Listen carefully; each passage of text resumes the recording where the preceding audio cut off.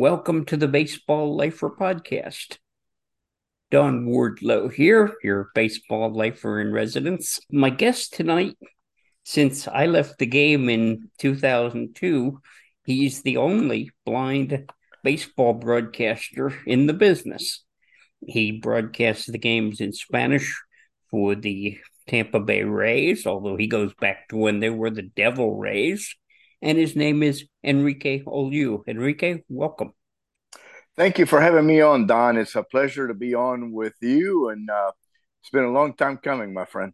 Thank you for having me on. Well, thank you. Glad to do it. Thank you for joining me. We go back. There was a time when I was with Charleston, the Devil Rays Farm Club, and I needed help with the Spanish questions. I had to ask a lot of our Latin American ball players who didn't have a word of English. And Enrique, you were very kind to be a consultant and help me learn some of the things I needed to ask the boys. Well, thank you, Don, because it had reciprocity to this also because every time somebody got called up, and boy, did we called a bunch of people at that point.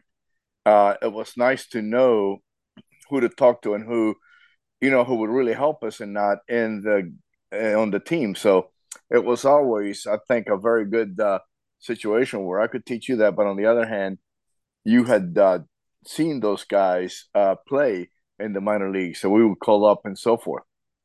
Correct. Now I'm going to go back. I'm going to go back to the beginning. You were born in Nicaragua, and where I was one of the lucky ones. I was able to be educated in my own town. You had to not only leave town, you had to leave the country. You needed to go to Costa Rica to get an education. And do you have any memories of those early years in school in Costa Rica? Yes, it was nice. It was a small school, very, very primitive in a sense, and but they had the elementary things such as Braille and reading and writing and arithmetic, and you made some friends. And I just remember it was really hard. Leaving at 5, 6 years old, it was always very hard because you're leaving home and there wasn't any fault of anyone. They needed to do that. But I remember that I didn't really want to go, that I was homesick after 3 weeks or a month. I got to go home for what we call Holy Week because during the Easter break, in Latin countries, the whole week is out. I mean, there isn't anything going on at that point. So I went home after about a month, and I remember I didn't feel it when I first got there because I made new friends and all that.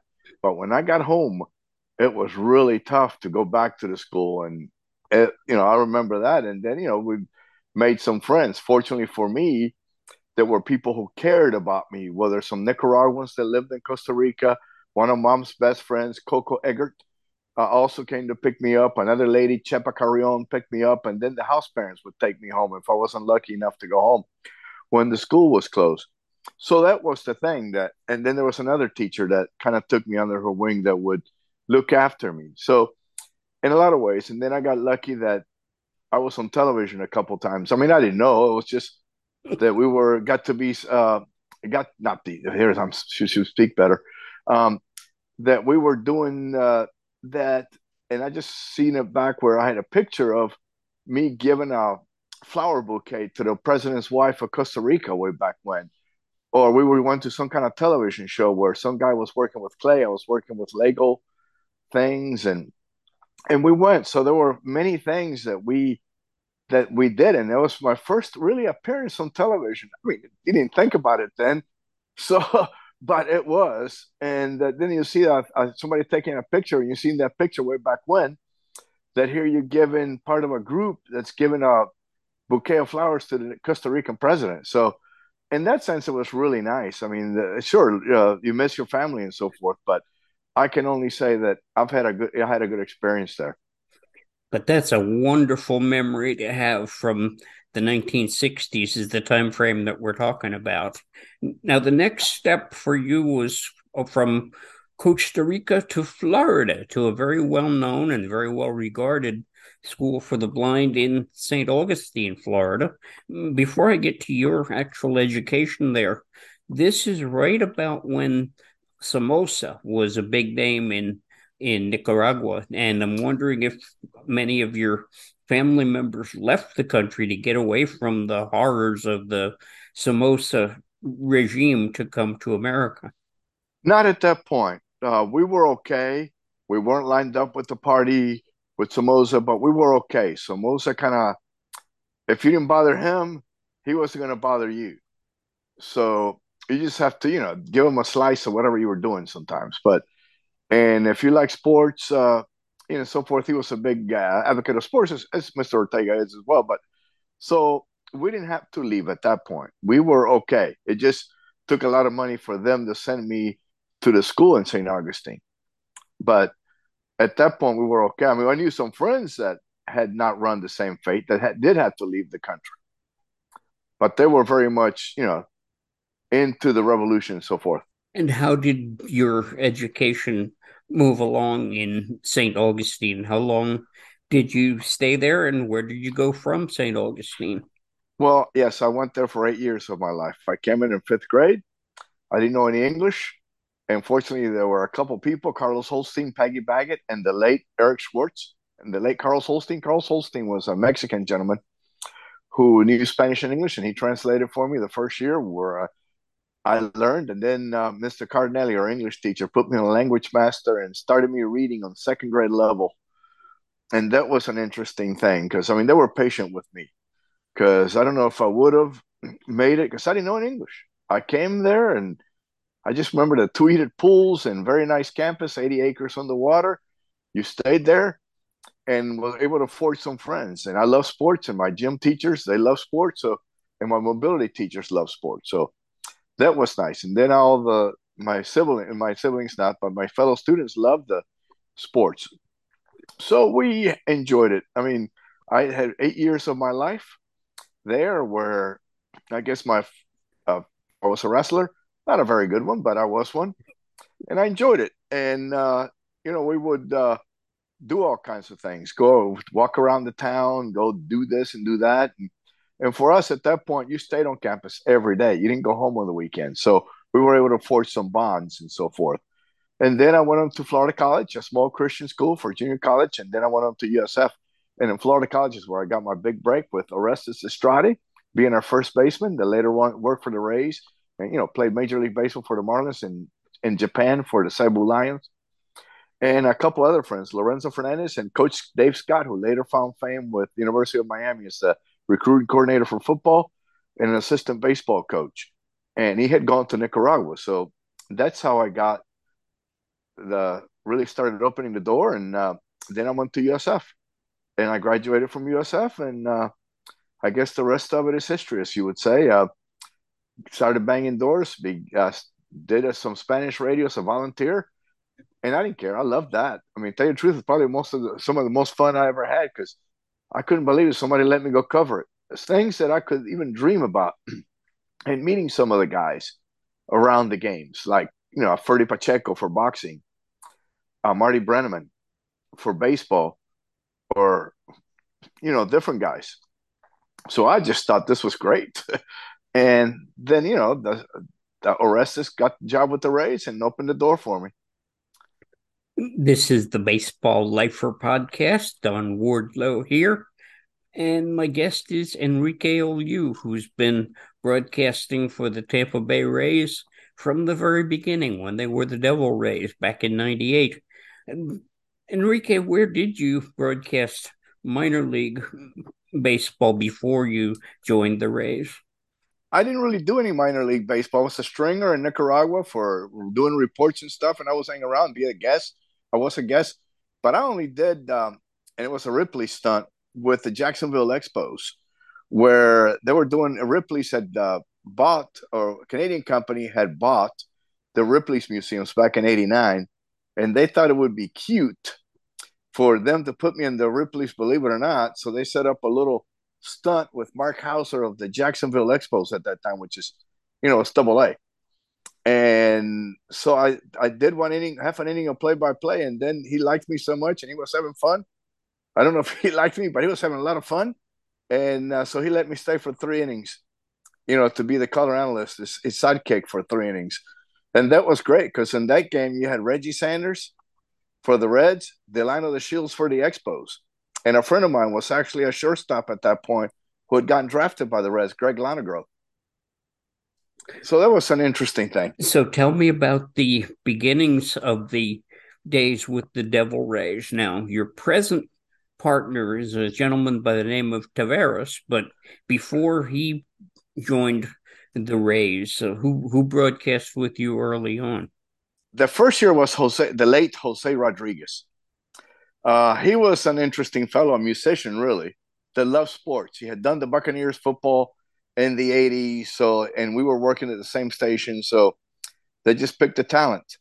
And then the rights went somewhere else. And a guy named Elidas Nunez gave me a chance to work with him for a year. And then Ricardo came in 2000 when they were changing staff at the station that we were at. And I auditioned Josh Mednick. If they like you, let's go with it. And thanks to, I never got to meet Mike Beck, but I'm sure he had something to do with it that I finally got on as the full time broadcaster in '99. Tavares now. He and you have become quite close broadcasting partners over close to 20 years. Yes, indeed. It's a wonderful thing. It's funny when you work with somebody long enough, you kind of know where they're going without having to think about where they're going. And Ricky has that quick. I play the straight guy to Ricky's, you know, bright, the Ricky can come up with something in a heartbeat. I mean, he is the funny guy, kind of the Harry Carey type of guy, where he sees something and he'll name it or he'll call it or his little quick wit. It's amazing. So we kind of know where he wants to go, and he knows where I want to go too. So yeah, it's we've been doing this for almost 20 years. One thing you two have had to do, which Jim and I also had to do, is move from one different radio station to another over the time that you've been with the Rays. That was stressful at our level. I'm sure it was stressful for you. In the beginning, it was, but then you figure that you can't control it.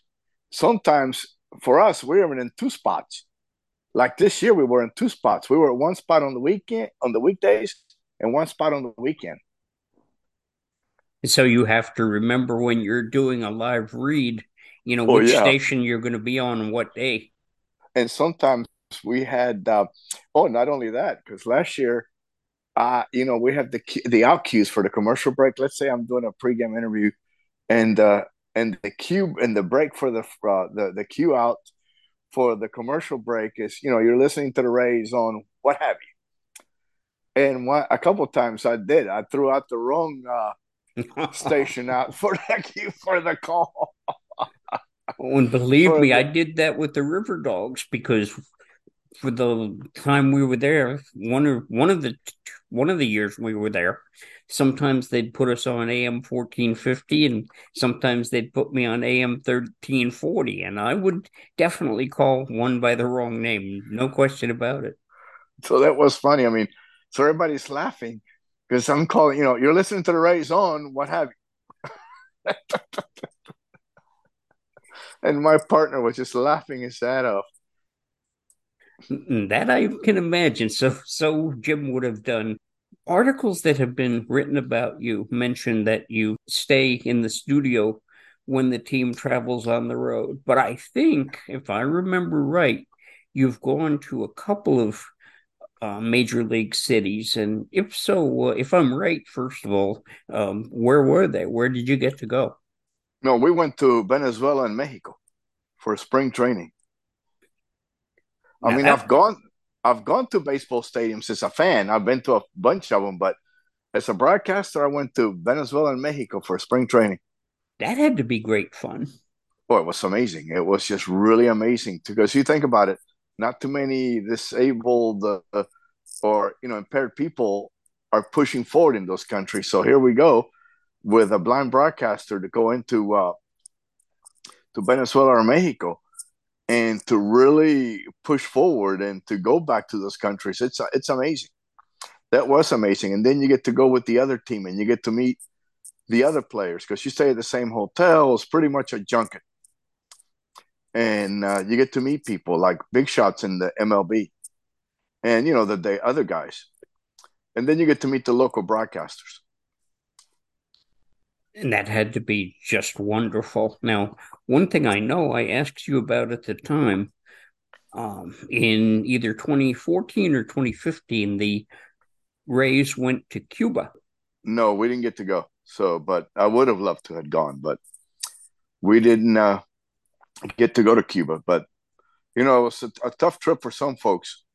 But, no, I didn't get to go, but would have loved to have certain go because I think it would inspire some people. Besides baseball, which is your major sport, I know you've done some other sports. Would you talk to me about that? Well, I did the Buccaneers for a couple of years. The Super Bowl year, I did them, and did them I did them the year after that. But then the Spanish rights weren't granted for a long time until a few years ago again.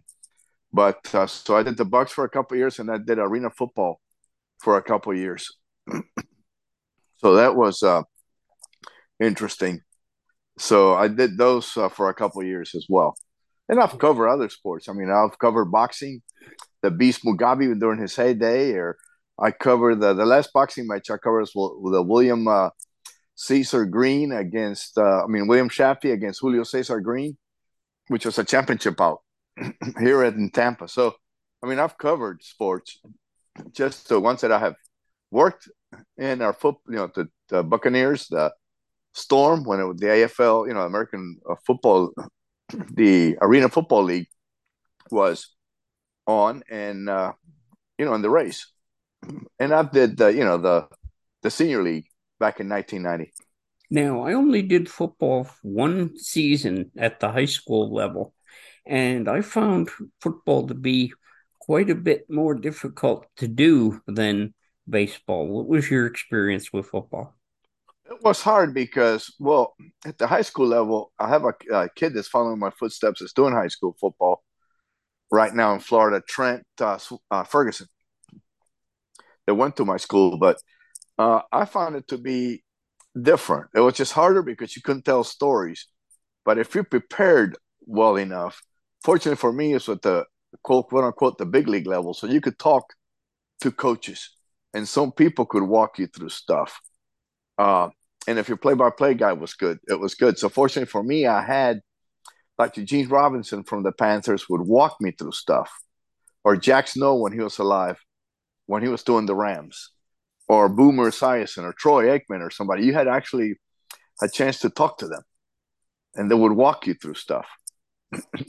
Yeah, it's a lot harder because it's more control. The media access is more control only certain days. You just can't walk to somebody and I want you right now. You have to set that up with the PR person. And I had a real job, so I couldn't just go when the dates that were open. There was an item in one of the newspapers about the year 2020 and the changes that brought to the way that you cover the game. Now, the entire time I was in the game, we did everything we could to get the best crowd microphone available and find the best way to hang the crowd microphone so it would bring us the most effect so I could hear the crowd. And I understand you have found, like I did, the importance of the crowd sound, but then 2020 was a major challenge for you. What's it ever? Because it was just a continuous spool. It was, you how you do fake noise. So all the stadiums had a continuous spool of fans because there weren't any fans. So it was really tough because the spool might be at the home run, might not be. And fortunately, you made up some different ways so you could hear the dugouts and you could hear certain people talk on the radio. From downstairs because there was no one there, but it was hard because you're used to hearing the expectation of the crowd and there wasn't there because it was just a monotonous, continuous spool of fans. And you don't have the building roar of a crowd if they think a home run might happen, and then the the sigh of disappointment if somebody makes a catch right up against the fence. No, there's nothing like that. It might show up if they were lucky enough to roll it in, but by and large, no.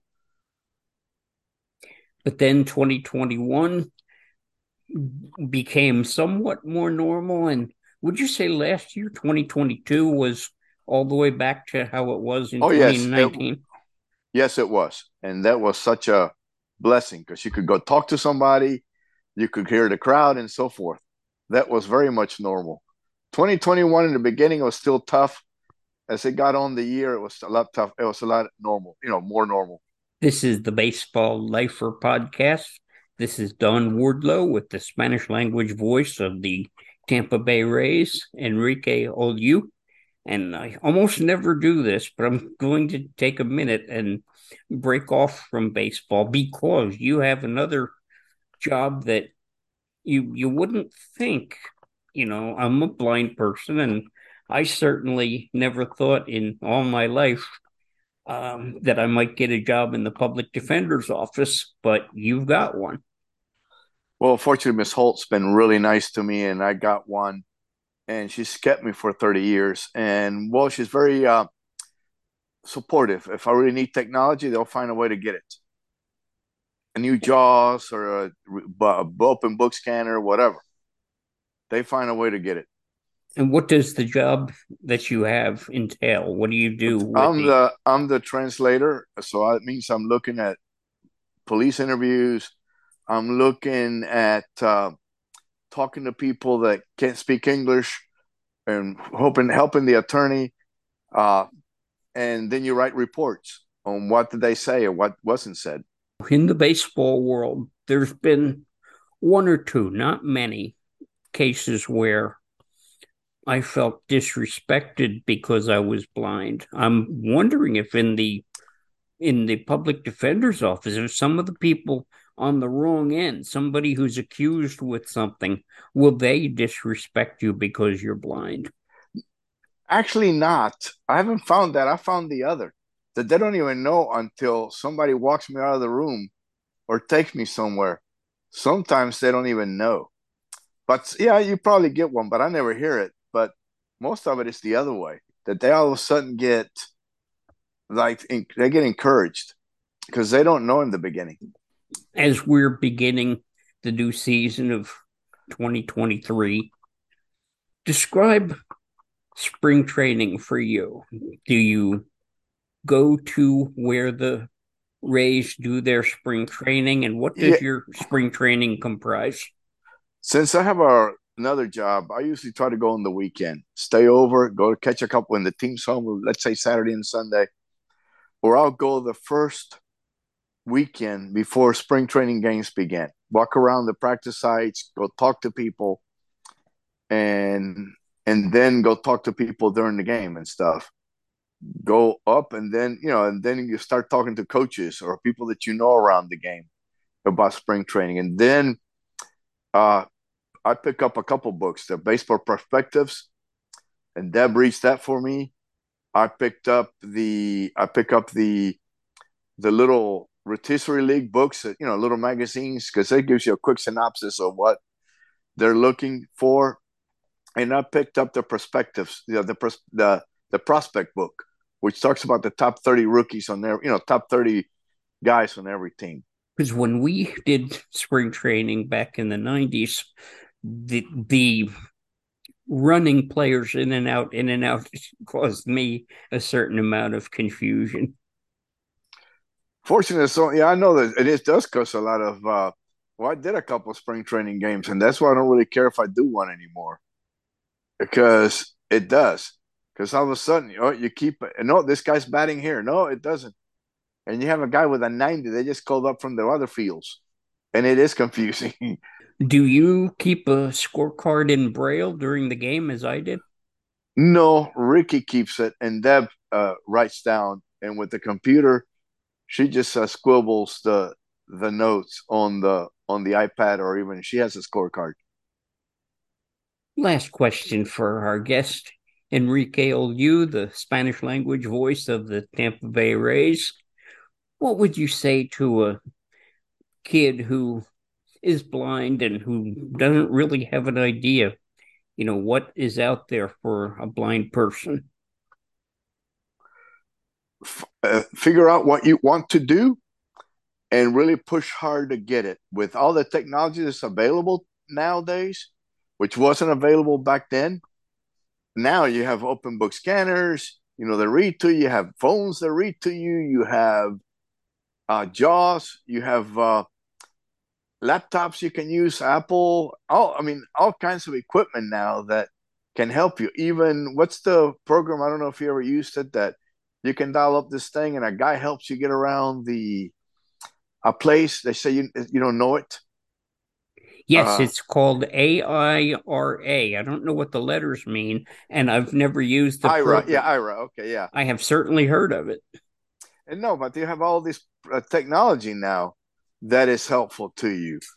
And now if you find something to do, you should be able to. I mean, you still are pushing against stereotypes, but boy, it's a lot easier now. You can show somebody a lot easier. I mean, I have visually impaired people that are engineers, regular engineers. I have others that have travel agents and others that have, done other things. So, if to me, to tell a blind person, just find something you want to do and fight for it, because there is a lot more help now, and there's, some barriers are being pushed down where people are more receptive. They see more, and they've been somewhat educated to that no one's that much different anymore. That, with some minor help, after, let's say Eric Dunmeyer, what's I think that's his name, that climbed up Mount Everest. I'm sure he needed help, and I know he did. But yes, the fact that he climbed it was a big deal. No doubt about it. And you and I are men of an age. We grew up in the 1960s, myself in New Jersey, and you in Nicaragua, Costa Rica, and then Florida. It was a much different world, so much less of the technology that blind boys like us could use, and the advantages are beyond numbering. I'll just tell you two things. I thought it was heaven when you got a correcting. We got a bunch of correctings electrics at the blind school that you could just put the white out and push the space bar back. And even in college, where somebody had to read stuff to you after you have this stuff, nobody, you don't have to have anybody reading to you. Reading stuff to you, reading stuff back to you. And so, so coming from there to here, it's amazing. Absolutely. And you've been listening to the Baseball Lifer podcast with Enrique Oliu, the Spanish language voice of the Tampa Bay Rays. And Enrique, I want to thank you for spending some time with me tonight. Anytime, Don. It's always a pleasure to spend time with you. And now I have your phone number, so I'll be more in touch with you, my friend. Have a great day. I'd like to invite you to send me a topic that I can talk about on the Baseball Lifer podcast. If there's a team or a baseball season that you want me to talk about, then let me know. Send me an email to Don at thebaseballlifer.com. That's Don, DON, at thebaseballlifer.com. See you next Friday.